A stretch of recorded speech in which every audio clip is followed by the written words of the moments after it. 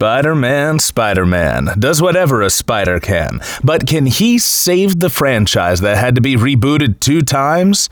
Find out today on the Politipop Podcast.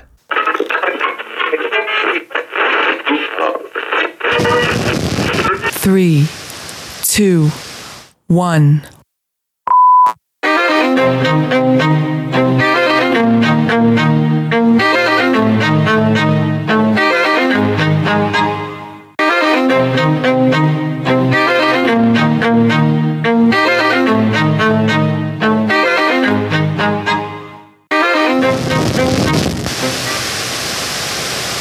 Welcome to the Politipop Podcast, the podcast where we take your favorite pop culture media and discuss the social and political themes within. Today's episode, our review of Spider-Man Homecoming. Who's our? Well, of course, your regular host, Mike Booch. And I'm sitting here with my co-host today, my brother from another mother, one of my best buddies in the entire world. Let's be real. The best buddy, right? Yeah. Okay. Your friendly neighborhood, Ty. Give him a nice little hello, Ty. Hey, guys. So before we get started, this is going to be more of a review of the film. We're going to talk about some political aspects, some social aspects, how it plays out in today's world. But moreover, before anything else, we're comic book fans, right? Absolutely. So really quick, how long have you been in love with Spider-Man? Is it fair to me to assume that you've been in love with Spider-Man? Yeah, I think so. He was probably one of the first comic book superheroes that I really fell in love with. As a kid, I read a lot of Spider-Man, usually Spider-Man, X-Men, some Batman. And even as an adult, I really stayed pretty current with Spider-Man for many years. Dropped out for a little bit and just started getting back into it again now. So, well, now's a good time, right? Yeah, now's a great time. I think that says a lot. Same thing for me. Marvel as a kid. Marvel is always great for kids. And then a little bit later on, you get into your DC when shit starts to get really dark in your life. Like in your teens, you get into DC. Yep. But yeah, Spider-Man has always been a huge part of my life as well. Father got me into comic books. One of the favorites was always Spider-Man. So first of all, the movie Spider-Man Homecoming. What did you think of it? I thought it was, if not the best, definitely the second best Spider-Man film we've ever had. Okay. It's up there with Spider-Man 2 for me. There we go. Same. I think it's definitely one of Marvel's best films. I think most people I've spoken to have put it in their top 5. I think it really broke the formula of the other Marvel movies. And I think it still made it really accessible for newcomers. Yeah, that's a really great way of going about it. I mean, I brought my girlfriend to see it, and she is not a huge comic book person, but she enjoyed it for what it was. She didn't see Civil War either, but because a lot of people are looking forward to it after seeing Civil War. Yeah. And looking forward to this new Spider-Man, who's really not a man at all. So yeah, I would definitely say that It's up there with Spider-Man 2 for me. I know that when we spoke privately, I felt I made it seem like there was a lot lacking from it. And that's not the kind of review that I want to give. I thought it was an incredible film. But there are some parts that I just think they could have done a little more with. And there's some parts that I think were fucking amazing overall. Definitely some flaws, but it was, like I said, overall it was a really good film. So, first off, one of the things that I think made this film great were the actors. What did you think about their portrayals on screen? Obviously, Tom Holland was a great lead. He's a young kid, hasn't been in a whole lot of stuff. I think that's great. He's not an established actor, which they've kind of done with the other Spider-Man films, just a little bit. But I think he was a great Peter Parker. And also the Vulture. I think that getting Michael Keaton, who has been Batman and Birdman and has done some comic book stuff, and he just brings a great aura to his character. And I think that even though maybe Vulture wasn't as fleshed out as he could have been, he did a really good job with the portrayal of him. Yeah, I never liked the Vulture in the comics or the cartoons or anything. I think that Keaton's portrayal really made him accessible, and you knew what his motivations were. And one thing I love most is a justified villain. Absolutely. And I think he was completely justified in at least what got him into villainy. Which, before we keep going with this, major spoilers abound. This is not a spoiler for your review. There's going to be spoilers all over. We're going to talk about this storyline up and down, actors, characters, whatever. Ty, is Tom Holland Peter Parker? Yes. I think 100% yes. I think for the first time in all three Spider-Man films, different series that we've had, that he is 100% the Peter Parker. Do you think he's the Spider-Man? Yeah, I do. Really? I do. I think he's brought something to Spider-Man that none of the other actors brought. And he's funny. He's kind of awkward, which I think is something that Spider-Man's always had. He's never been the perfect hero. You know, Batman's always so fluid and cool. And Spider-Man's not really. He makes a lot of mistakes. He tries to use banter to hide his mistakes. And I think that's something that Tom Holland's done a really good job with, which I don't think Andrew Garfield or Tobey Maguire really did much of. I mean, a lot of people had problems with the other portrayals of Spider-Man at the time when I was, how old were we when the first Spider-Man movie came out? Like 12 years old. Yeah. I didn't find a problem with Tobey Maguire, but now like we are the same age as those people, so it's a little weird to see them in those roles. I definitely think that Holland pulled off Peter Parker. The way in which he the way he portrayed Spider-Man, the way in which he portrayed Spider-Man was great. I think story-wise, Spider-Man wasn't really Spider-Man. Okay, I see what you're saying. Until a little bit later on. And that's okay, because even without giving us an origin story, they didn't show us how he got his powers. But they did show us how he became Spider-Man. Yes. Now, that being said, I didn't really have a problem with the other two Spider-Man. The Amazing Spider-Man, I think Andrew Garfield was... He was not Peter Parker by any stretch of the imagination. Peter Parker, the sexy high school graduate. No, that's not. He was a hipster. He was cool and kind of emo, and he had his skateboard, and he stood up for the kids getting bullied. That's not Peter Parker. Peter Parker's the kid that gets bullied. And later on uses that to protect people as Spider-Man. And I don't think it's Andrew Garfield's fault. I think it's the way they wrote the character. I agree 100%. And especially him and Emma Stone's chemistry on the screen was absolutely amazing. For obvious reasons, because they were together in real life, but that was awesome. Spider-Man 2 will always be in my top 10 films. Not Marvel films, not superhero films, top 10 films ever. We saw that together in theaters, didn't we? We did, yes. We were 13 years old. With my aunt. Yes, who brought popcorn into the theater. She popped the popcorn at home, put it in her bag, and then... Listen, man, movie tickets are expensive. We thought they were expensive then, at Elwood, of all places. It was discounted movie theater. Yeah, they're astronomical now. But yeah, I thought that was... The moment itself was great. Remember, I wouldn't shut up throughout the whole film. Yes, you talked. Mike was definitely the guy who talked through movies for most of our childhood and young adulthood. But Spider-Man 2 definitely, it was kind of the peak of Spider-Man. I think in a lot of ways they really hit on what made the character. With great power comes great responsibility.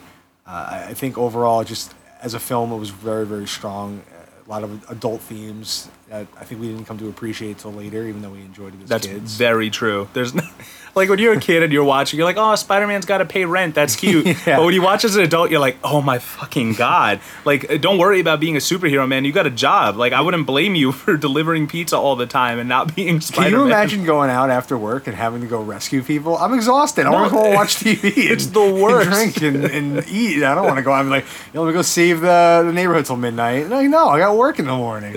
It's absolutely true. He's my hero, man. He is, even more so. Before we finish comparing the actors' portrayals of Spider-Man, I think there's one other thing that's very important to compare between all the actors. And what is that? That would be salary. Tobey Maguire was only paid $4 million for the first film. He did get a lot more for the second with $17.5 million plus 5% on the back end.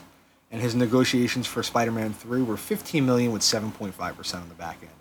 Which, like I said, $4 million for the first movie doesn't seem like a lot, but Andrew Garfield was only given $500,000 for his portrayal, which is come on, Spider-Man. You know it's going to make money. That's pretty awful. Rough. I think that's a bit of a slap in the face. But no, that was his portrayal for the first Amazing Spider-Man. There are no numbers for the second one. I guess they learned their lesson on not letting that come out. Yeah. I mean, without a doubt, he definitely made more. He definitely made some more money for that second one, but they don't know what it is. And Tom Holland's numbers haven't come out yet. I mean, I would think even though he's a new actor, Marvel pays pretty well. I mean, they paid $40 million to Robert Downey Jr. to be in Civil War, was what I was reading. Yeah. Even though he's a big actor. And when you think of I don't know the numbers exactly, but to think of, he definitely got more than Tom Holland in Homecoming Yeah, oh, absolutely. to launch Spider-Man. But they did give Tom Holland a 6-movie contract. So, I mean, he knows he's making money. Whereas I think these other Spider-Man actors were going in not knowing what was going to happen. Especially Tobey Maguire. I mean, this is one of the first major Spider-Man film or major comic book films ever made. And he's getting paid $4 million. He's probably pretty happy with that, not knowing what he was missing out on. Oh, as far as Tobey Maguire goes, yeah, there was no Marvel universe for him to be in. Nope. I think that those movies, they play a very important part because they allowed a jumping off point for the future films. Yeah. Although Amazing Spider-Man 2 didn't really learn the lesson from Spider-Man 3 and decided to throw a shitload of villains into the film anyways. Yep. But it's because of those movies that Spider-Man Homecoming is able to exist. Exactly. And they took their time. I mean, they didn't really take their time because it's quick after the other Spider-Mans technically, but they took their time in putting him into the Marvel Cinematic Universe, and I think that was a good idea. Speaking of learning lessons, do you think that compared to the other Spider-Man stories, they've learned a lesson, and has it shown in this film? Yeah, this is Marvel's first attempt at doing a Spider-Man movie. And I think that they saw how the Amazing Spider-Man 2, how Spider-Man 3 just really dropped the ball, The first 2 Spider-Man films were very successful.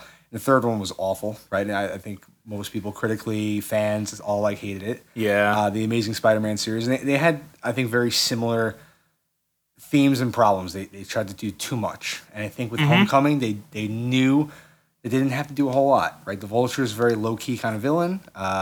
This is more about Peter Parker, and he's just trying to kind of figure out where he is. He's not trying to save the world. He's just trying to be a hero and find his way in the world, And I think by taking that approach, they were able to make a really, really solid intro film for him. I think so too. Like I said before, I think that they gave us the origin of how he became Spider-Man, not how he got his powers, which are two very different things. And I think that was something that I had to get used to. It's kind of the big problem that people had with Man of Steel. Like, they were pissed that he wasn't being Superman in that movie. I was pissed that he wasn't being Spider-Man in this movie. And I'll explain how. He had the suit. He had the webs. He had the humor and everything. But the mantra is always, with great power, there must also come great responsibility. At no point was he responsible until the end of the film. I think this is what they were going for. I mean, I think throughout the film, you see him trying too hard, right? He's trying to prove to Tony, look, I'm an Avenger too. I'm a superhero, and he's trying so hard to do it. He is trying hard to do that, but the thing that I got from the other Spider-Man films, and not just the films, but the whole lore of Spider-Man, is that being Spider-Man is an escape for him. And whereas he was a good Peter Parker, I think the story surrounding Peter Parker wasn't as fleshed out as it could be. His life didn't seem to be too bad, and there didn't seem to really be anything that he was trying to escape from. And I know earlier I referenced Tobey Maguire having to pay rent. That's something that a lot of people can relate to. A lot of people have also said, oh, well, I want to see Peter Parker in high school. I want to see him in high school. After this film I concluded, I don't give a fuck about him in high school. There was nothing that happened in high school that I felt was of any importance up until Homecoming. I see what you're saying, but you said that you always looked at Spider-Man as an escape for him. Yes. To me, that's Batman. Spider-Man's whole thing is that with or without that suit, he's the same person, right? He's the same person as Peter Parker or Spider-Man. He's a good person. He's a smart person. He's a funny guy, and he's always going to do the right thing. And it doesn't change no matter what he looks like, what he's wearing, what he's doing. And I think with this movie, they were trying to show you he was trying to be a hero that he wasn't. He was trying too hard, and he was losing the things that made him Peter Parker. He didn't care about his grades anymore. He didn't care so much about his friends. And the thing with Spider-Man is he tries to juggle all that, and he fails all the time, right? But he does care about that just as much. He just knows that his responsibility is to save people. And so, yes, at the end, when he's going to Homecoming, that's when he has to make a choice. He finally got the girl he wanted. He was going to have this great dance that he was going to go to, but he chose to be the hero. And I think that was their intention all along. I would respectfully disagree. I think it is an escape for him because, at least in high school, he's the guy that's always getting picked on. And guess what? He can't fight back. We've seen that multiple times when he does, it puts the eye on him. He can't have that eye on him. Even in this movie, we see him doing sit-ups, and he's not even thinking about how many he's doing. And Hannibal Buress, the gym teacher, is like, "Oh, good job, Peter," and he's like, "Oh shit," and he has to catch himself there. He said in Civil War, "I would love to play football, but that's not the person that I am. I didn't play football before." The idea is that he always has to keep himself so in check in order to keep the eyes off of him. You've heard the new Chainsmokers song, something just like this? I haven't, but Oh, really? yeah. Oh, well, in the beginning, it's talking about different heroes, and it talks about Achilles and Hercules, and it says Spider-Man's control is a big part of that, because that's really, that's who he is.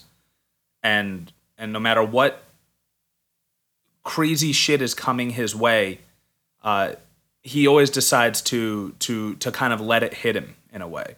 He could pay his rent easily because he has superpowers. Science hits everyone in Manhattan in the Spider-Man universe, and they always use it to become a supervillain. He's the only one that doesn't. Yeah. And whereas he might not be able to pay his rent, he might not be able to escape his crappy job. He can always go out and swing away his day. And once again, that's Spider-Man as an adult, though. Peter Parker as a kid doesn't have to worry about that. And so that part of it, I am glad that we got to see that. But what's the big thing with Peter Parker in high school? He gets bullied a lot. He doesn't really have any friends. That didn't seem to be the case. There's a lot of criticisms of The Amazing Spider-Man with Andrew Garfield, but do you remember the point where he's holding that car on the bridge? Yes. And he gives the kid his mask, and he says, "Put on the mask. It's going to make you strong." So the kid could climb. That moment was awesome to me because that's exactly who Peter is. He's a weak little bitch, and Spider-Man is what makes him strong. I honestly think a lot of what we're seeing too is the difference in generations. I mean, I think Spider-Man when he first started bullying was more like, yeah, let's beat him up and give him a wedgie and throw him in the toilet. Today it's not like that. It's more at parties and social media and things like that. And I think their approach with the bullying was more generational. He wasn't beating him up every day. He was putting him down and like they were both in the club together, right? So yes. I mean, he's a smart bully, and I think it just shows that as times change, the way Spider-Man's affected changes too. And that's an awesome observation. I had it in my notes too that bullying has changed. It may not be someone, because honestly, if a bully was to beat the shit out of Peter Parker today, he'd be suspended. They'd catch that shit right away. Exactly. They had the zero tolerance policy. But I've also seen 13 Reasons Why. I know that bullying can be an awful lot worse than just him saying, "I say penis, you say Parker, penis, Parker." You know, like a big part of Spider-Man is that when he's taking on these bad guys, he sees that Flash Thompson. He sees those bullies. Also, let's go into his personal life. There wasn't a mention of Uncle Ben at any point. All he did was he told Ned Leeds. He said, "Oh, you know what's going on lately with Aunt May?" I think that was a good move on them. I think it was intentional. I think almost everyone knows Spider-Man's story. We said it earlier. Spider-Man, the first Spider-Man, was one of the first major comic movies. It did really well at the box office. It spawned 2 sequels, 2 more remakes, and now another one. And I think that means every generation has had a Spider-Man. Everyone's probably been exposed to it in some way. He's also just one of the most popular heroes. I mean, he had a cartoon series when we were kids in the 90s. Yeah. His comic books have always done really well. I think people know his background, and Marvel knew they didn't want to stick with that formula of giving him the basic intro like Doctor Strange did and all these other films, and they wanted to give him something different. Well, they didn't have to give him that origin specifically, but I think you see his motivations. Original Spider-Man is you. Okay? Tom Holland Spider-Man is me. The other Spider-Man, he lives for other people. He lives for his Uncle Ben's memory and for Aunt May and trying to make things better. I always grew up as a very selfish person, and that seemed to be where Peter was. There was no problem that happened in this movie that he didn't cause himself. He was messing around with the guys at the ATM, and he blew up his favorite bodega. He almost blew up the Washington Monument by letting his best friend hold a Chitauri grenade and not getting back. And luckily, he did get back in time to save them. But he had that heroic moment because he created that strife. And then the whole situation with the Staten Island ferry, he was put there. And I love the idea of Spider-Man taking on things that are larger than he is.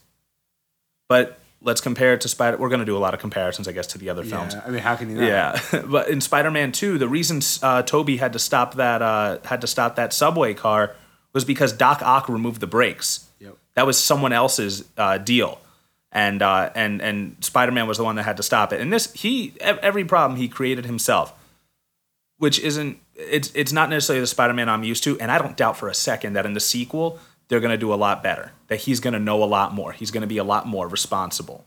Now, do you think that Tony Stark kind of created that problem by making him think that he was bigger than he really was? Because he started out as a street level hero, and Tony Stark saw that, decided to steal him to fight Captain America and the Avengers, and he gave him these delusions of grandeur. And now Spider-Man says, "Well, I don't need to do this stuff anymore. I'm an Avenger," and that's why he was trying so hard. So I think you can put some of the blame on Tony Stark's character.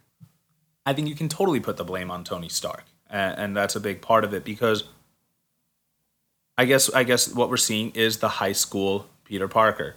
And in the original comics, we were always used to that responsible Peter Parker. But in real life, that's not necessarily how a 15-year-old's going to behave. I'm not saying it was a bad move on their part. It's just something I'm not particularly used to. Another thing that people forget when they're always like, oh, I want to see Peter Parker in high school. I want to see Peter Parker in high school. By issue 30 of the original Amazing Spider-Man run, he was already out of high school. He already graduated. He met Gwen Stacy and Harry Osborn in college. The only one that he knew from high school that went to the same college as him was Flash. Yep. Story-wise, I want to talk about some of my favorite parts. Once again, I don't think he really became Spider-Man until Homecoming. He didn't become Spider-Man until he got that suit taken away because he got to live that life as a kid. He got to build Legos with his best friend, and he got to he got to go to the dance with the girl and everything. But in that moment, he knew that there was something that he would have been able to stop. And like he said in Civil War, if the bad things happen and you have the power to stop them, it's your fault if you let them happen. That was an awesome moment when he talked to Liz and he said, "You don't deserve this." And it wasn't just that you don't deserve to have me walk out on you in this dance. It's either way, this isn't going to go well for you. I'm going to expose your father, and that's going to ruin your life. Who knows what's going to happen when I fight him? That'll ruin your life. Everything. All that weight and responsibility, that finally came down on him, and he became Spider-Man in that moment. I think that the last act of the film was my favorite. There were awesome moments beforehand, but just story-wise, I kept getting so frustrated. And it's because he's a kid, and I was like, why the fuck are you making all these problems for yourself? Things just kept getting worse and worse. And honestly, that's really great storytelling on their part. Yeah, that I was so invested. I was like, oh, yeah. What did you think? What were some of your favorite moments of the film? Some of my favorite moments. I actually enjoyed the ferry scene a lot because it showed that he was in way over his head, and I think Tony taking away the suit was great. It was a great moment. Like you said, that really made him start becoming a kid again, and eventually led to him becoming Spider-Man and realizing that there were more important things. Obviously, I agree with you. The last act was the strongest. There was definitely... I didn't have a particular problem with a lot of the story. My issues were with the Vulture a little bit, though. Well, we did enjoy... Yeah, I did enjoy him. What did you think of the twist that he was the father? I thought it was great. It was a good twist. I could see people being a little frustrated by it because it's a little shoehorned in. Oh, look, it's all connected. Yeah. It wasn't just a separate character. But in every movie, Peter is always directly connected to every villain. They did this in the original Spider-Man with Harry and Norman Osborn. It was from the comics, but yes. it was so I kind of thought of that. But it definitely built the suspense, which was great. Yeah, and I also like that when he decided he wasn't going to do anything dealing with Spider-Man, his Spider-Man life comes back to hit him right in the face, and he's like, fuck. Yes. Now, they made Vulture in the very beginning justified. Like I think you said this earlier. He was justified. They made him feel like he was doing this for reasons because he was not being treated correctly by the government, by everyone around him. But what were his motivations later on? I mean, he became very cold, very calculating. He didn't really show that he cared about his family. So I lost a little bit of that. You know, they didn't keep up that idea of, he's really keeping his family together. I think that was kind of a missed opportunity on their part. That's true. I was going to talk about it a little later, but since you brought it up now, the Vulture, Adrian Toombs. I think he represents that person that's from a bit of an older generation. That's more of a kind of work with your hands, trade, do the right thing. You can make a deal with a handshake generation. You could tell even at the beginning when he was looking at the drawing that kid made of the Avengers, he said, "Oh, what is this? I used to draw cowboys and Indians." And the tinkerer who's right next to him is like, "Actually, it's Native American, sir." Yeah. That doesn't really make him a bad guy. It just means that his generation is different. Do you think that the Vulture would have been someone who would have voted for Trump in this last election? Yeah, probably. Yeah? Why? Because he's part of that generation that Trump spoke to, of middlemen, not rich, not some poor, but some people right in the middle who felt like they've been left behind. They had a good career. They were the typical American dream they were living, and that's been stolen from them. There's jobs that they had worked in all their lives are taken away. They're trying to support their families, and they're just being left behind by the new generation. And I think that's happened to a lot of people in America, and I think that's where they were kind of going with his character. In some places there, I agree with you, because he is that person who's kind of like, listen, jobs are going. I've been promised that my jobs are going to come back and I'll be able to take care of my family. But also, in a lot of ways, the Donald Trump of the Marvel Universe is Tony Stark. Okay.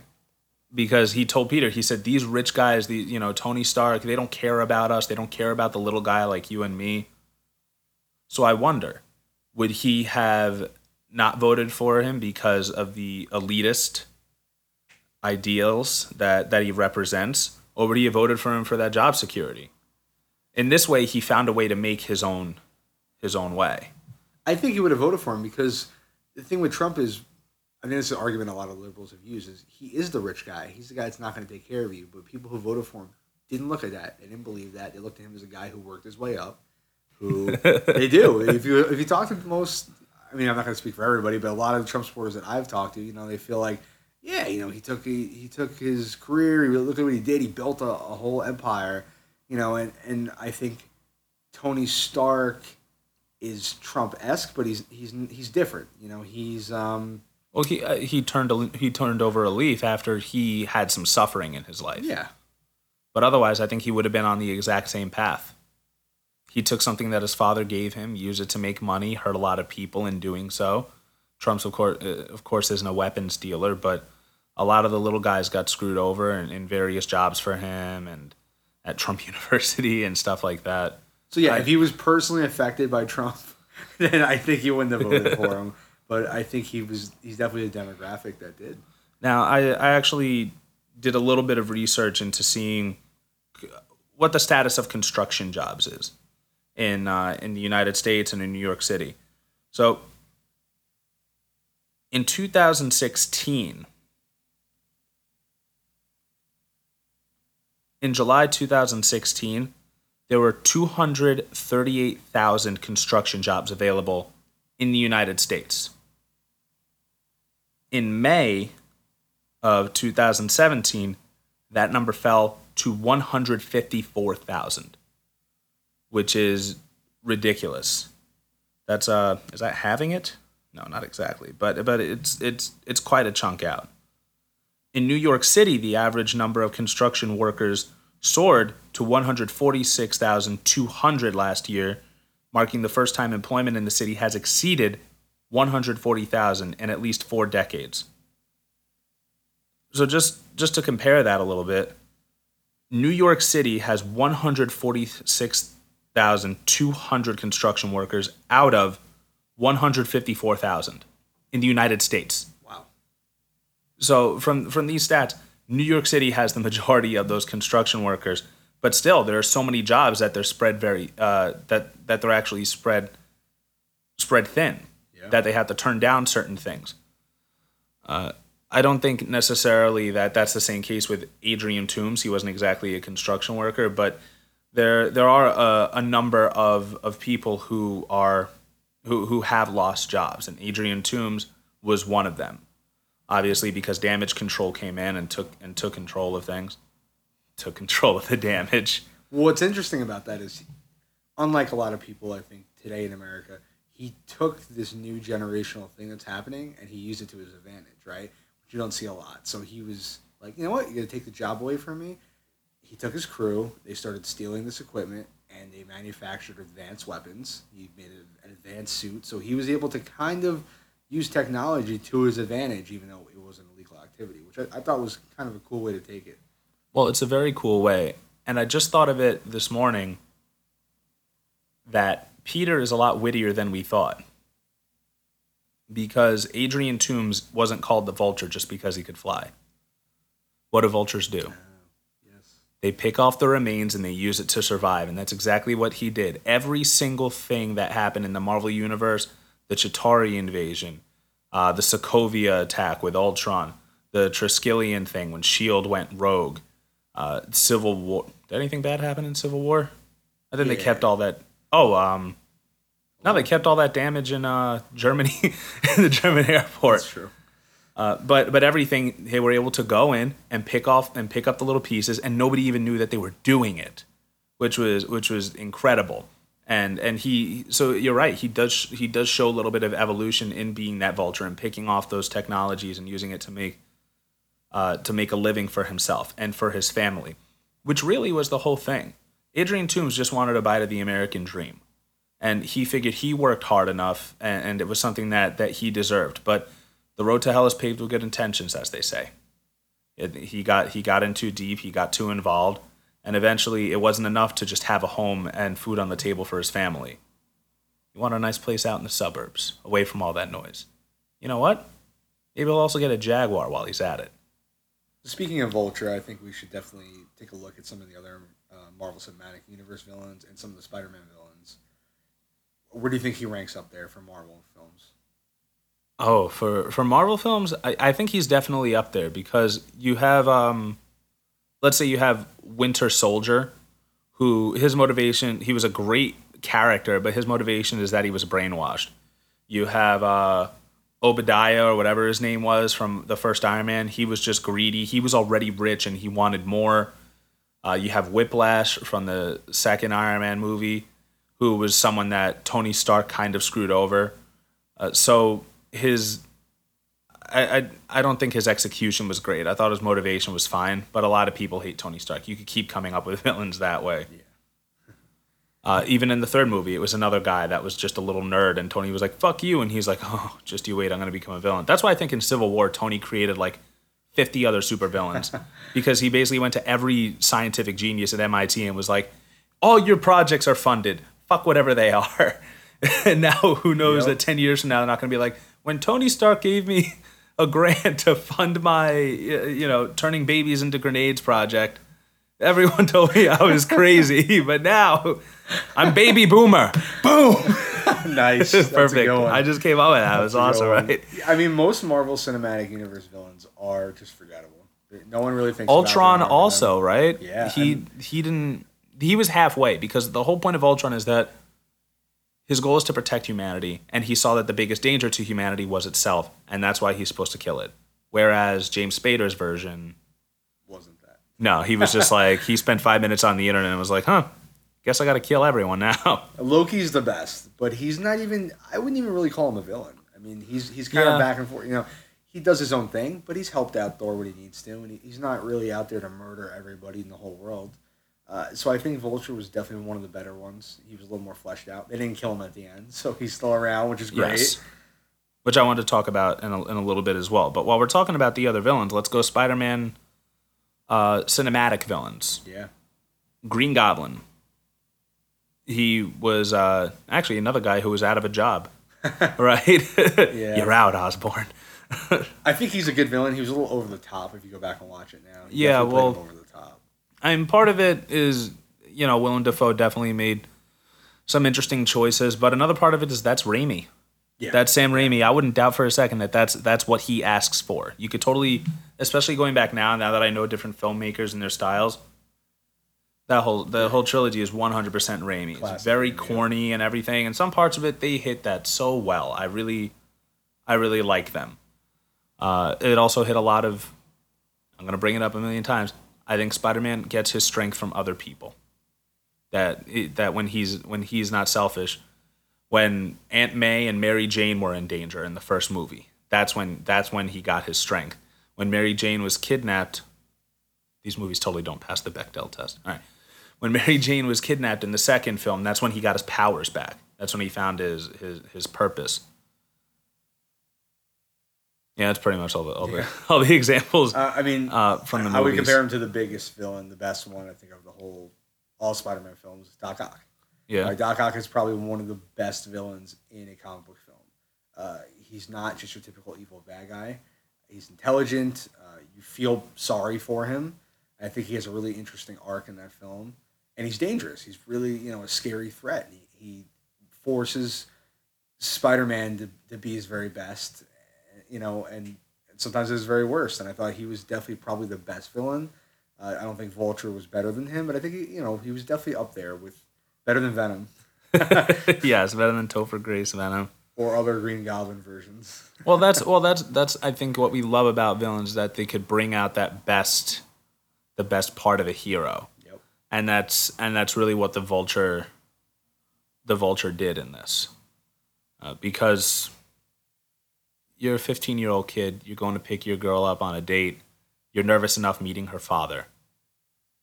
Now you find out her father is your greatest enemy, and only you know who he is, and you can take him down. Now you find out he pulls a Glock out on you after he drops the daughter off at the dance and says, "I'm going to kill you, I'm going to kill your family." Like, as a 15-year-old kid, how do you stand up to that? It's a lot of pressure. Exactly. It's very scary. Yeah, but he brought out that Spider-Man. It was a good move on their part because I think it was very personal.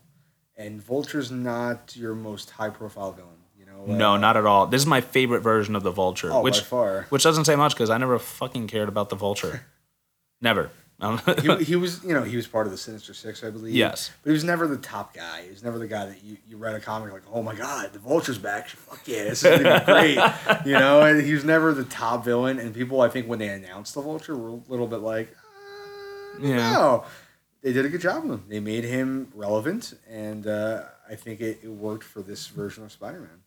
So, speaking of the fact that you mentioned that he's still alive and he can be brought back, Tony has this moment in the film where he tells Peter, "I want you to be better than me."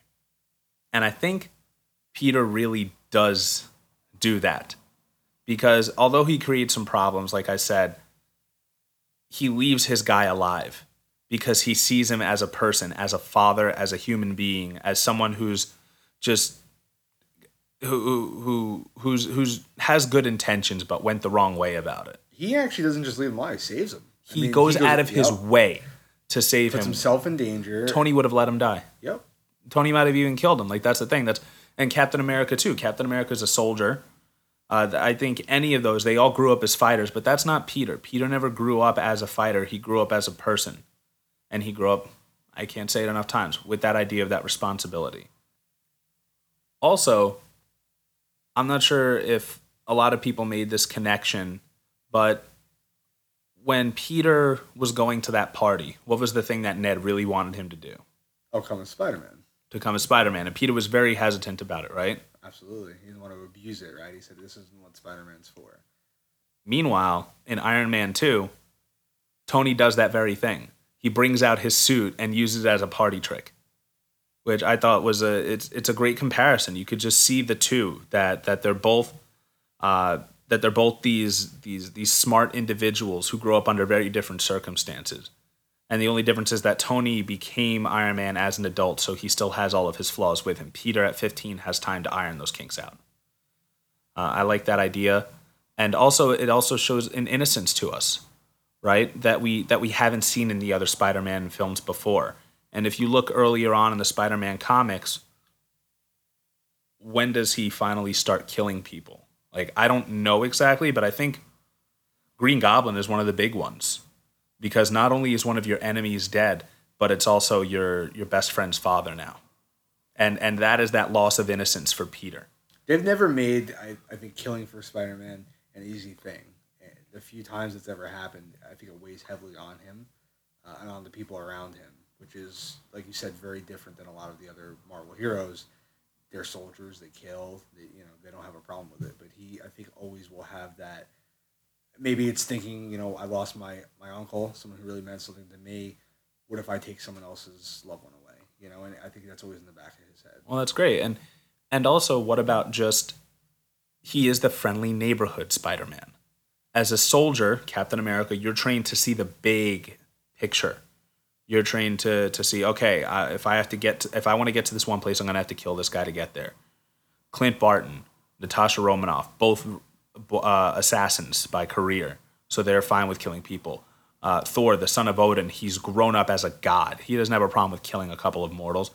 Tony sold weapons his entire life and killed a bunch of people, and at this point it's kind of like, oh, this is just what you have to do. But Peter's down there. He's the little guy. He sees other people as the little guy, and it takes a lot to take a life, and I love that Peter represents that, and that in the movies, when he finally is brought to that point where he has to take a life, it's not going to be done lightly. That it's going to be a big maturing point for Spider-Man. It's going to take a piece of him. Another thing that I loved was that because he kept his villain alive, he helped save his own life in a way. Because the Vulture, you remember Mac Gargan, the Scorpion, came to him in jail, and he was like, hey, I heard you know who he is. Let's go get him. Let's get his family and stuff like that. And the Vulture knows what he did for him. He saved his own life, and in doing so, his kid's not going to grow up without a father now. Although the father will be in jail, and they're going to be uprooted. But he looked out for his family, and so the Vulture also looks out for Peter's family. So that's how you took it? So I've been reading up on this scene in particular. Okay. And a lot of people are very mixed on it. Really? Sure, yeah, some people feel like he wants to settle the score himself. That's a possibility. The argument that you gave, Matt Gargan is kind of a really low street level scumbag. Until right? he gets his Scorpion costume. Yeah, and I feel like maybe Vulture doesn't want to go that route. I agree with you. I think that's probably why he did it, but I think there could be an argument made for other reasons as well. Absolutely. 100%. I agree with that. We saw some connections to the rest of the Marvel Cinematic Universe, which I thought were very fun. In the background of his high school, you saw the scientific minds that were on the wall because it is a science school. And we saw the guy that gave Captain America his powers. We saw Howard Stark. We also got to see some Captain America PSAs. How did you feel about those? I thought they were hysterical. This movie is definitely a Marvel Cinematic Universe movie. They didn't try to dance around that. Tony Stark was in it. They introduced Spider-Man in Civil War. I think this was a great way to keep it Spider-Man's film, but still have a couple of fun cameos. And they were great. They were just funny. They really added a lot to the humor. It was an awesome addition. I thought it was great too, and I think that it really helped flesh out the cinematic universe too, because Ned is talking to Peter, and he's like, oh my God, that's Captain America. They know Captain America as an American hero in their world. He's not a comic book character. He's not just a legend because now he's thought out. He's a real person, and he's a hero. And he was like, oh, you met him? He's like, yeah, I actually fought him. I stole his shield. Or did you notice that in one of the classes they were learning about the Sokovia Accords? Yes. Yeah, and I was like, oh shit, because now that's their history. That's part of it. It's great to just see how it affects. Yeah, it's the same for 9/11 for us. These are the things that happen to them, to these normal people who are living in a world with gods and superheroes and monsters, and it's become normal for them. Yeah, and I also think it's funny how the PSAs were a little dated. They of course. still managed to make it like a PSA we'd actually get in school, where it's like, oh hey kids, and they even recorded it in his old costume Yes. from when he was first thought out, so that was great. Yep. That was good. Hannibal Buress' line. I think he's a war criminal now, but I guess I got to show you this video. I thought that was great. That was great. So the next order of business is this is probably the most diverse Spider-Man film we've seen. And in general, it's one of the more diverse films we've seen, especially with the cinematic universe. How do you feel about that? I thought it was great. I think it again shows how where we've come. Well, you actually went to school in, where were you? Floral Park? Yes. Floral Park is on Long Island, but it's kind of close to Queens. What was the ethnic makeup like when you went to Floral Park? It was a long time ago, but it was a little more mixed. There were plenty of white people, but there were also a lot of black people. I mean, one of my best friends growing up was a black guy who lived just a couple of houses down from me. I remember we went to high school, and it was pretty diverse. I mean, when I moved to Northport, it was pretty culture shock for me to see so many white people, Yeah. and really not much else, and that took a little getting used to. So yeah, I mean, I think it was great to have a diverse group of kids. Especially, it seemed like a very smart group of kids, and they weren't just trying to be like, "Hey, look, it's only the white guys that make it into the cool kids club." Yeah, I really like that. Did you think it was forced at all? Yeah, I mean, it felt natural to me. They weren't trying to make a big deal out of it. They weren't like, "Hey, some of you kids aren't white. They were just kids who just happen to be different colors." Yes, and I agree as well. A lot of people think that making a more diverse cast is trying too hard. That they're like, oh, look, they made Flash Thompson brown, and they're making this person black, and they're making his best friend an Asian kid.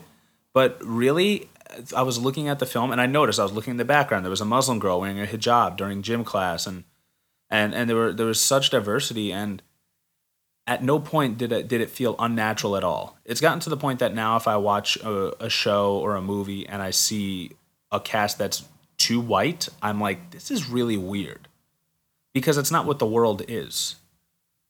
Anywhere you go, if you just take a train into New York City and take one square block, there's so many different kinds of people I there. think that's key. I mean, New York's the melting pot, right? So you have all these different people, and they never made, like we said earlier, they never made it about their race, and never made it about religion or anything like that. It was just kids, and they just happened to be different colors. They were in the school together, they were in this club together, and they never really needed to bring that up. And I think they did it in a smart way. Yeah. One other bit of social awareness that I thought was fun was Michelle, who we later learned turns out to be MJ. She was, what did she say? She was like, oh, will I have time to get in some light protesting? And the debate club guy, he's like, oh, I like that. Protesting's patriotic. I thought that was a good little thing to sneak in there. Yeah. And they were like, oh, you don't want to celebrate in front of the Washington Monument? She's like, I don't like celebrating in front of something that was built by slaves. I thought it was a good to just show the social awareness of today's generation. In addition to the ethnic diversity, I think we can also talk about the body type diversity. I thought it was awesome that Ned Leeds was a fat kid that was in a lead role. And in a way, he kind of stole the show. I thought that he was a very good foil for Peter Parker, that they worked off of each other very well. They didn't make a lot of jokes like he was eating all the time or anything. I think that they even mention it in Ultimate Spider-Man. Brian Michael Bendis brings it up when the X-Men Gold Balls comes into their high school, and Miles, his best friend, is like, oh, wow, I want to meet him. We never get to meet a fat superhero or something like that. And maybe Ned's will go into more of an active role at some point in the Marvel Cinematic Universe. But I thought that was great, because it isn't just about ethnic diversity. You have so many different people with so many different body types, and they all bring something to the table because of who they are as characters. Now, do you think they did that for that reason, or did they just take Ultimate Spider-Man's best friend and put it into there? Both.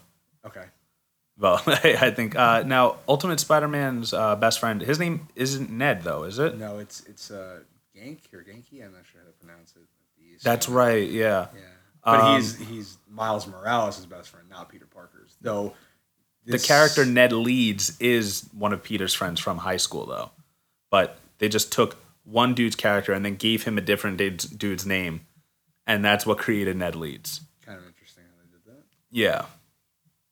One thing to just close off on the diversity part of it was I did look into what kind of high school it would have been. I think he went to Midtown High School for the Sciences. He went to a private school, which Peter normally doesn't do because he and his aunt have lots of financial troubles, but maybe Uncle Ben got killed and they were left with a pretty sweet life insurance policy. Who knows? The actual school that Tom Holland went to in order to prepare for this role is a real high school known as the Bronx High School of Science, and it is a private school based in the sciences. Percentage-wise, we're looking at 33% of the students there are white, 6% are black, 8% are Hispanic, and 54% are Asian or other. We have to remember that Asian doesn't just mean Chinese, Japanese, Korean, Vietnamese, Thai. Asian can also mean South Asian, which is where we start talking about like Pakistani and people that are more of a brown skin tone. That's the majority of that school. Yeah, I mean, I think a lot of people don't realize that that terminology also applies to them. I think it's an American thing to say, Arab or Middle Eastern instead of Asian. Even if they're not from the Middle East, but they're from the South Asian. Because I don't know about how lost you get in Facebook comment threads, because sometimes I just can't help it but see how stupid people are. But they'll be like, oh, look, they made Flash Thompson brown. Look at them trying to appeal this and be politically correct, which isn't even a real thing. But honestly, there should have been a lot more brown people in the film. Technically, they're just being accurate. You don't want to. The thing about the Marvel Cinematic Universe is that aside from the gods and superpowers, you feel like it's something that could actually happen. They're very aware of things that are happening in our world. Star Wars exists in their world, right? Could they have just also cast the guy who did the best job at the role? I mean, sometimes it's not even down to what color skin he was. Maybe they just had an open casting, didn't care what color the person was. They picked the guy they thought did the best job. I mean, people don't think about that. Sometimes that's what they do. They do an open casting. They don't worry about the color. They just choose who does the best job. Well, that's actually what happened with David Oyelowo in Interstellar. The guy who was stuck on the ship for like 27 years, which was Matthew McConaughey's 3 hours on that water planet. It was between him and Ryan Gosling. Wow. Yeah, and they ended up going with him because they just liked him better as an actor. So that's also a strong possibility. Do an open casting and cast whoever fits the role.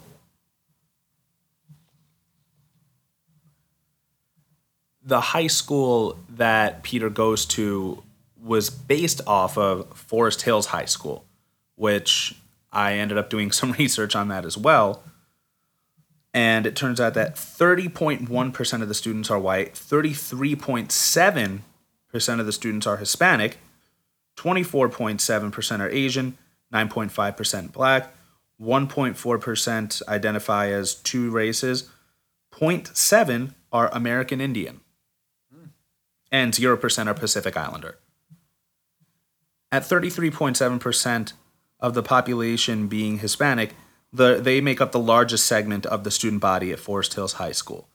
A typical school in Forest Hills is made up of 26.6% Hispanic students. So Forest Hills High School has a similar ethnic distribution compared to other schools in the city. That was a huge complaint that I saw coming out when they saw the casting. Everyone just thought like, oh, they're trying to put people of different colors into this movie just to make the social justice warriors happy and stuff. But no. Why is it even a thing? It's in Queen. Well, because that's what people like to point at. They're like, oh, my Flash Thompson, minor character that no one gives a fuck about, is white. Why doesn't why can't my why does this Flash Thompson have to be brown? Why does Zendaya have to be Mary Jane, even though she is, but she isn't? That was a whole thing. But we're just talking about when the casting choices came out. I think if it doesn't change the character in some way, then it's okay.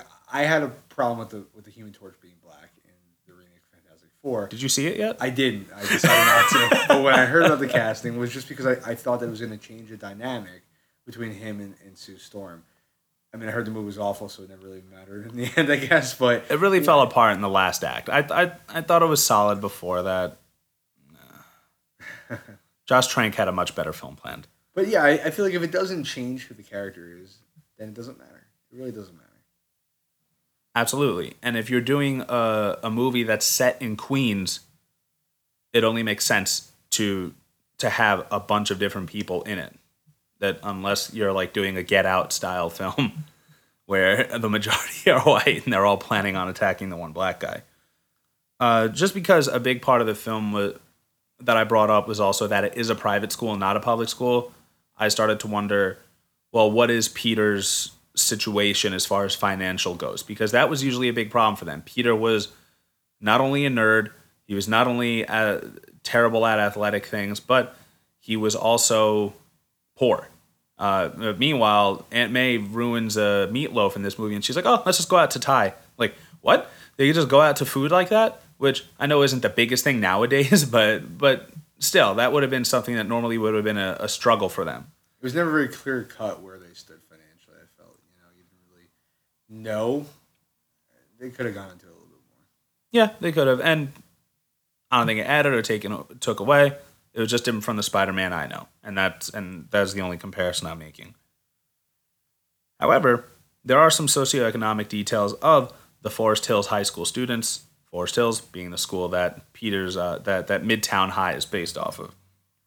Turns out 53.9% of the students there are eligible for free lunch.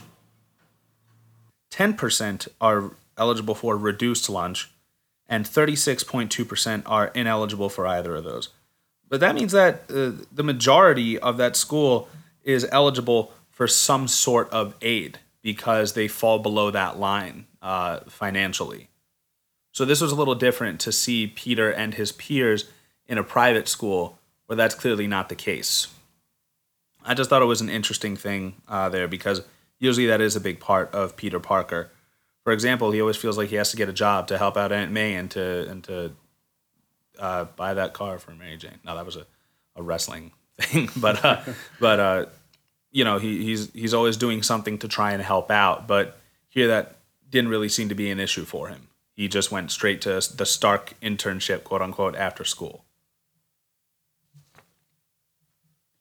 Do you think that it has anything to do with Aunt May's age, though, as well? I mean, Aunt May is usually an elderly woman who probably can't really hold the job or can't hold a very labor-intensive job or many hours, whereas this one's obviously, she's working class, she's young, she can have a career. I think that could play into it a little bit as well. That's very true. Yeah, she absolutely, she probably has her own career, and so that's not something that Peter has to worry about yet. One thing you wanted to talk about was the MJ reveal. Yes. How did you feel about it, and why? Was not a fan at all. Okay. For multiple reasons.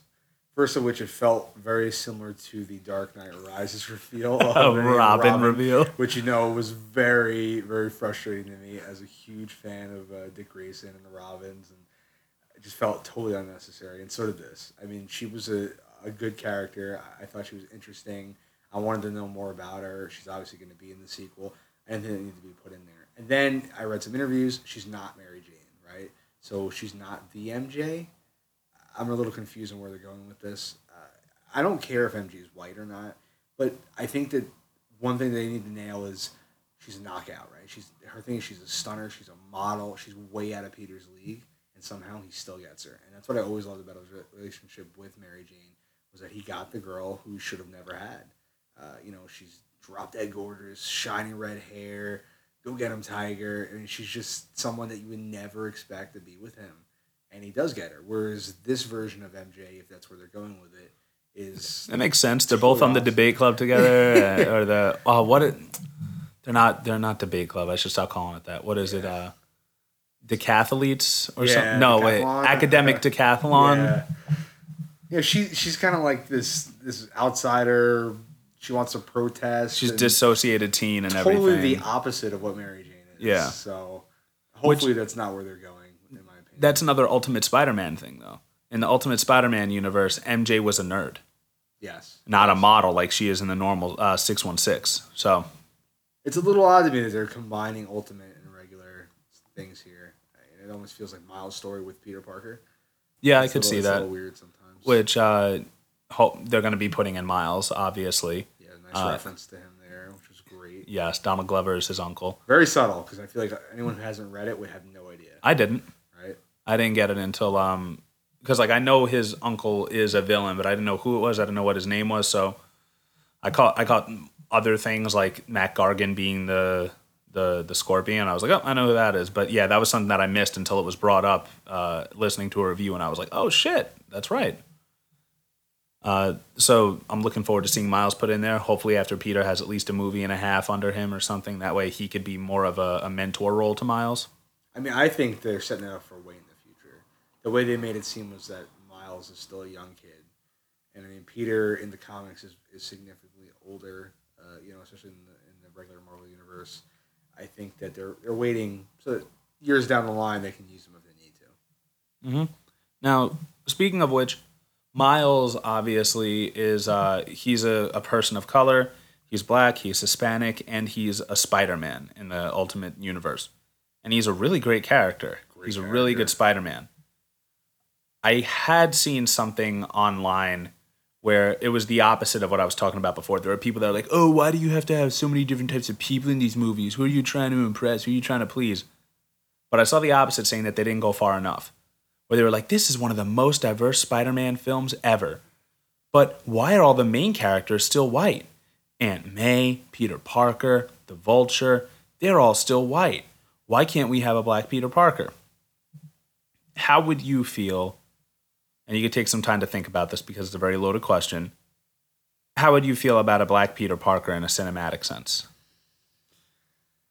It's a tough one. I've said previously here that if it doesn't change who the character is, then you can do it. So maybe they could have pulled it off.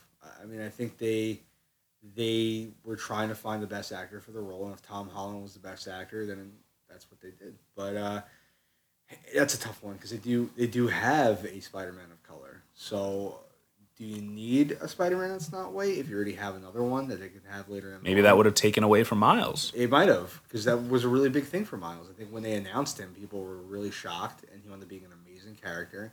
It's another hero of color for people out there. So I don't know. I'm not sure how I feel about it, to be honest with you.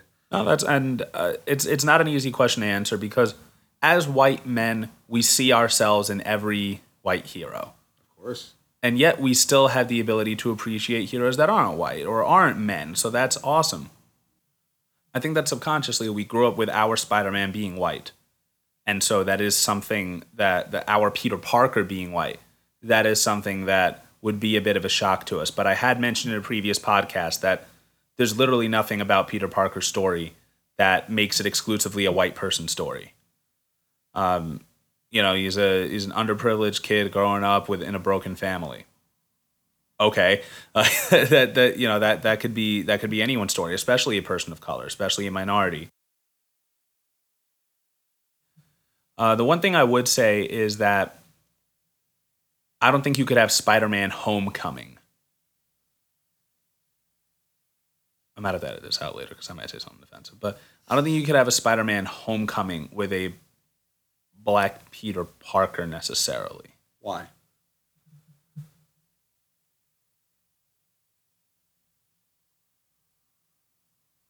Because he'd deal with all the problems of being black before dealing with all the problems of being Spider-Man.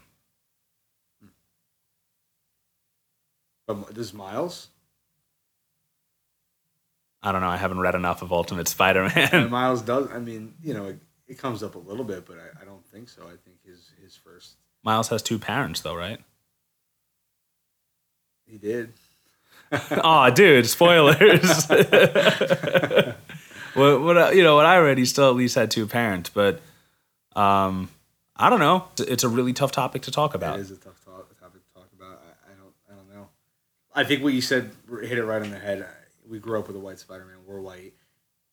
I think we've seen a little bit of ourselves in Spider-Man growing up, and we would like to keep seeing that. So having a white Spider-Man, we can relate a lot easier. Subconsciously. Yeah.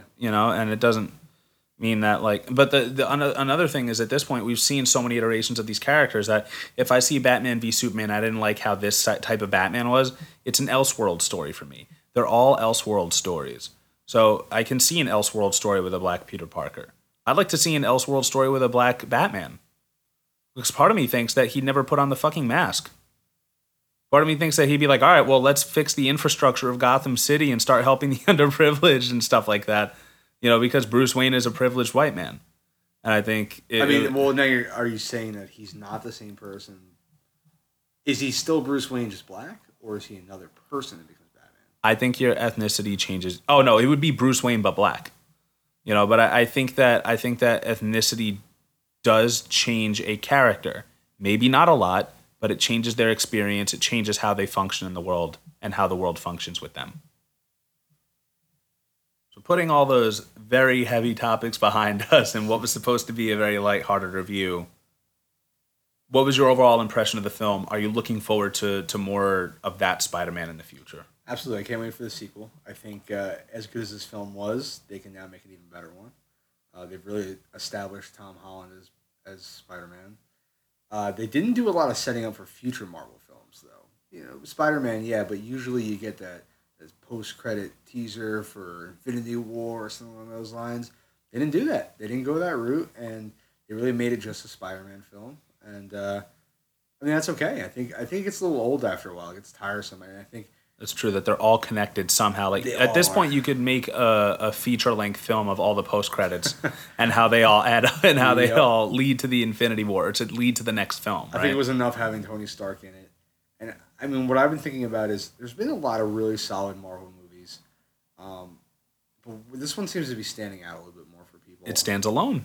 Doctor Strange was a great film. I think almost everyone enjoyed it. People don't talk about it anymore. It's very forgettable. But Spider-Man, I think people are going to remember, and I think it's because they made it its own thing. That's a really good way to put it. I don't think I could say anything better than that. I do like that they didn't set it up for the next one, because the thing about Spider-Man, once again, is that he's always handling things that are too big for him. If they don't put that post-credit scene in, then it's going to be a total surprise to see how he's brought into the Infinity War. Like, there wasn't like, oh, it turns out that this whole time he shat Infinity Stones, and that's how he's a part of it. He's not even an Avenger at the end. No, he's not. He turned down the Avenger ship. The Avenger job. Though we don't really know where the Avengers are at, because most of them are on the run with Captain America. There's like Vision and Tony Stark, I think, right? Yeah, you got Tony Stark and Vision. So they really needed Spider-Man for that press and conference. Half of War Machine. Oh, jeez. Too soon, man. Too soon. Yeah, my overall impression of the film is, once again, I can't wait for the sequel. I enjoyed it. I have some criticisms. Once again, it's just not the Spider-Man that I'm 100% familiar with. But in a way, I'm looking forward to seeing how he progresses. Because in the next one, he's not just going to be that sophomore. He's going to have a lot more... He's going to be a junior. Yeah, exactly. He's going to be Spider-Man Wait till he's Junior. a senior, man. That's going to be a big nuts. Year. But also, just think about how he's going to get a lot more schoolwork and everything, and he's going to have to choose whether to live that life and to keep up with his friends. Because in this, Ned didn't give a fuck that he kept leaving him and ditching him, because he knew he was Spider-Man. Another big part of Spider-Man is he keeps leaving the people that are important to him, and because he loves them so much, he can never tell them why. Yes. And what's Aunt May gonna do now? She knows that he's Spider-Man. Oh, wow, we didn't even discuss that ending. Right? She goes, what the fuck? Great. Hysterical. Oh, it was so good. Great ending. It was so good. Yeah, that's a big one, too. I mean, I believe in the comics, she didn't find out either ever or for a very long time, depending on what they retcon. Yeah, depending on the storyline. I remember there was one storyline where she was close to dying, as she usually is, sometimes by illness, sometimes just because she's fucking old. And Peter had come to her, and she said that she's known that he was Spider-Man for a long time. Well, we're going to be seeing a lot more of Tom Holland. I think I said that I'm looking forward to it. Picture deal, and he's only 19 or 20 now. I mean, he's a young guy. They can use him for a long time. He's got 2 movies under his belt now, between Civil War and Spider-Man. He's going to be in Infinity, and I think he can be the face of Marvel. I think that's a great idea, because we know Tony Stark, Robert Downey Jr. doesn't have same person. Yeah, basically. One and the same at this point. Have too much left. He's getting up there in age. He's asking for a lot of money, and you can't keep throwing the Downey bucks. And same with Captain America. I mean, Chris Evans has said that he wants to pursue directing, and And let's get Bucky into that. I think that's where I think Marvel's really smart. put They're those wings always on his planning helmet. ahead. You know, they have Bucky now. I think they're going to put him as Captain America eventually. They have Captain Marvel They have Captain coming Marvel. out. Yep. They have a very young Spider-Man. They've got Black Panther, Doctor Strange. Oh, that's true. I mean, Chris Pratt is an incredible as Star-Lord, and he's in his 30s, I think. So I Yeah. think they're banking on him definitely carrying them for a while as well. So Yeah, well, I mean, I think a lot of it is just contract wise and creativity. We were talking about it before when they said that Affleck's going to be out of Batman because he's getting old soon. I think that's bullshit. We're going to find out a couple years from now that's not what it was because you and I were talking about it. We live in the golden age of CGI. Doesn't matter if you're 50, 60, 70, or dead. You can be put in a movie. would they have cast him in the first place if they thought he was going to be too old 3 years later to do the films? No. There's definitely something going on. I mean, there's a lot of creative problems there too. You know, they're not using. They're the trying to script scrap the anymore. script. He's not directing it. I mean, obviously there's some stuff going on behind the scenes. WB does, right? It's WB. Right? Yeah, Warner Brothers. They do not have their stuff together, whereas Marvel obviously does. And there's a key difference when you look at the two. I think they're just trying to figure out where to go with those films, whereas Marvel is always planning ahead. They are 20 steps ahead. They have their movies slated years in advance. They know where they're going. They got big names in their cast. You don't really hear a lot of issues. I mean, I think Joss Whedon said he was exhausted by Avengers, but other than that, you hear pretty good things coming out of the people who work with I think that was another thing that they learned their lesson from too, though. They learned their lesson from Iron Man 3, from Age of Ultron, that it's not about putting so many things in and making it as epic as possible, because DC has done the same thing. Like, think about Suicide Squad. You have a bunch of faceless villains that are being taken out by a bunch of ragtag heroes that nobody thought would work well together, and there's a floating pile of garbage in the sky and a portal leading to another world. And I think Marvel wants to have something that can't be replicated like that. And so they went back and they have Guardians of the Galaxy 2, which is a story all on its own. It doesn't connect to the Infinity storyline. It's just its own thing, and they did it well. They have Spider-Man, which is on an even smaller scale, and they did it well. And, Marvel has realized what they need to do. They keep moving in that direction, and just like you said, they're planning ahead, and they're planning very well. I think Homecoming was great, man. I personally have been getting a little fatigued from comic book movies. I mean, there's so many being It's a pumped out. saturated market. There's a lot of them have very similar feels and themes, and I think Homecoming was a breath of fresh air, and it reinvigorated it for me. And I'm excited now for what's going to happen next. I really am. Well, yeah, I know I've spoken to you about this before, but it did bring to life Spider-Man, and it didn't create a new Spider-Man in order to do it. They even used the same score from the old TV series, right? Like, and they did it, and it worked well with the movie. They brought in the Amazing Spider-Man 33, one of my favorite keys, where he's covered by all that machinery and everything is against him, and he can't possibly lift it, and he still has to find a way to do it. I really wish they would have waited a little bit for it, but they did it. In the comic, it was a little more, once again, it was another thing where he was like, oh, I was responsible for Uncle Ben's death. I'm not going to be responsible for Aunt May's. And in that case, he lifted it up. In this case, he was doing it because he had to become Spider-Man. He said, if you're nothing without the suit, you don't deserve it. Which, on a side note, that's an awesome lesson that Tony learned in Iron Man 3. Most of the movie, he wasn't even in the suit, and he was still able to get shit done. Yeah. Right? Yep. But yeah, they did give us this Spider-Man, and I just can't stop thinking about that issue, Amazing Spider-Man 33, where in the back of those brown brittle pages, you can smell the oxidation. You could smell the history on it. The 33rd issue that came out in the 60s, they didn't even know that it was going to be a big thing. It was Steve Ditko and Stan Lee working on a book together, and people were writing into them and saying, hey, maybe one day you could have a Marvel hour where every week there would be a different Marvel superhero on TV, on the boob tube. That's what the guy said. And Stan Lee said, oh, well, I don't know if we should call it the boob tube. They might not let us. I don't think we'll get that big. And now it's been bought by Disney. Marvel. Marvel is known by everyone worldwide, and Spider-Man is known by everyone worldwide. and he's a character that, in a lot of ways, everyone can relate to. And overall, I think the film spoke to that. I'm looking forward to see where they go with the character. And I have no doubts that they're going to do it justice. And if they don't, well, they can just reboot it again. Yep. Yeah, Fourth time's a charm, I guess. Right? exactly. Any final thoughts other than that? No, I mean, I think we hit on all the major points. It was a really good film.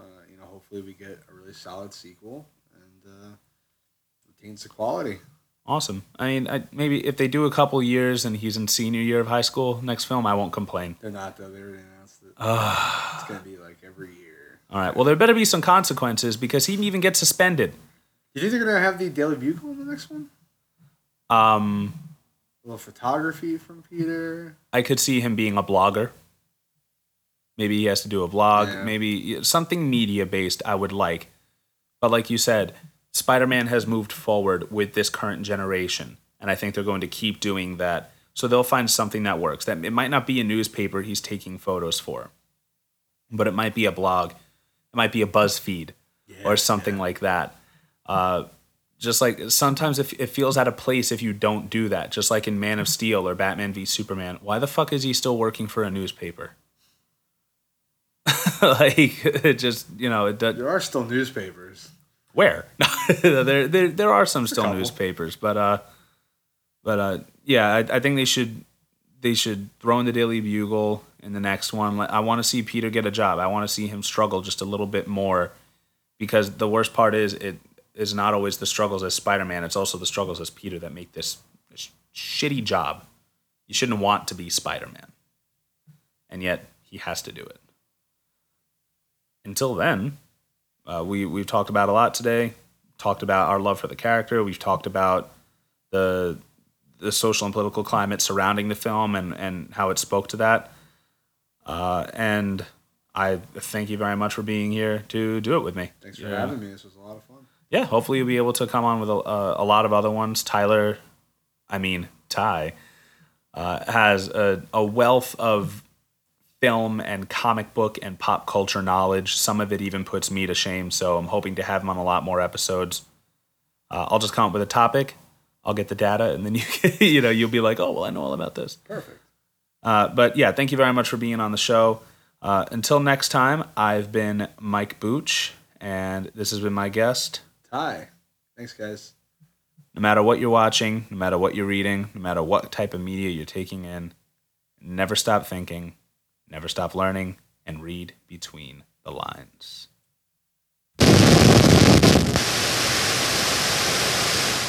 The Politipop podcast is recorded before no studio audience and is written and produced by Mike Booch. Special thanks to Antonia Little for logo design. Reach out to us on Twitter at PolitiPopPod. Send your thoughts and suggestions to politipopcast@gmail.com and check our show notes and sources out by visiting politipoppodcast.wordpress.com. Man, that's a mouthful. Lastly, rate and review us on iTunes to let us know what you think of the show. As a special thanks for listening, stick around for some post-credit outtakes. How now, brown cow? How now, brown cow? I got some. Peter Piper the pickled pepper picked a peck of pickled peppers. Peter Piper the pickled pepper picker picked a peck of pickled peppers. Peter Penis pickled. Oh, damn it. Every time. Okay. Your friendly neighborhood, Ty. Hey, Give him guys. there you go. One more time with that. Give him a nice little hello, Ty. Hey, guys. Perfect. I'm going to edit that other shit out. Okay. All right. Speaking of learning lessons, do you think that compared to the other Spider-Man stories, they've learned a lesson, and has it shown in this film? Oh, absolutely. I mean, this is Marvel's first attempt at doing a Spider-Man film. And I think they saw what... Just look at me. Why can't you just look at me during? You're right, bro. You're looking away from me right now. Spider-Man. You're looking off into the distance. Let me tell you about Spider-Man. He's a menace, damn it. The tragedy. Speaking Sorry, You're fucking me Why up. can't I just look at the board? You can if you want.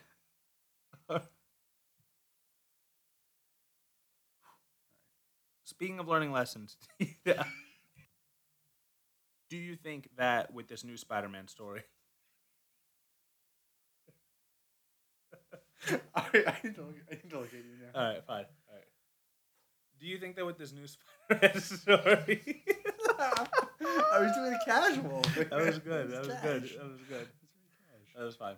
Do you think with the new Spider-Man story?